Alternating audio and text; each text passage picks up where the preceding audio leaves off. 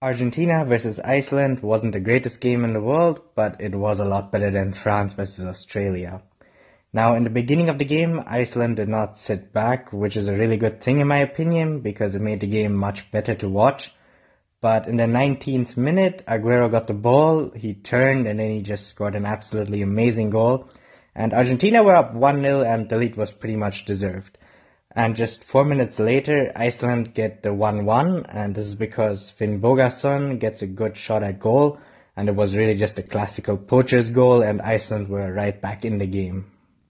Nothing else really happened in the first half, and so both teams were 1-1 at halftime. In the second half, Argentina did play much better, their movement was a lot more precise, and Messi got on the ball a lot more, but overall they just could not break Iceland down at all. Despite Messi being able to take a lot of shots, none of them really worried the goalkeeper.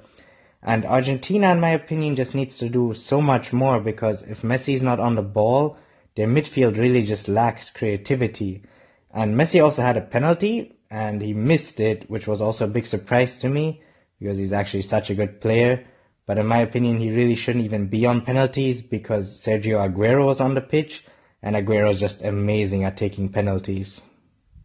Overall, the 1-1 was a fair result because in the second half, Iceland did absolutely nothing going forward, and they just really tried to contain Argentina, which they succeeded at. And Argentina also did not create enough goal-scoring opportunities for me in the second half, and they just really seemed to lack a lot of ideas if Messi wasn't on the ball.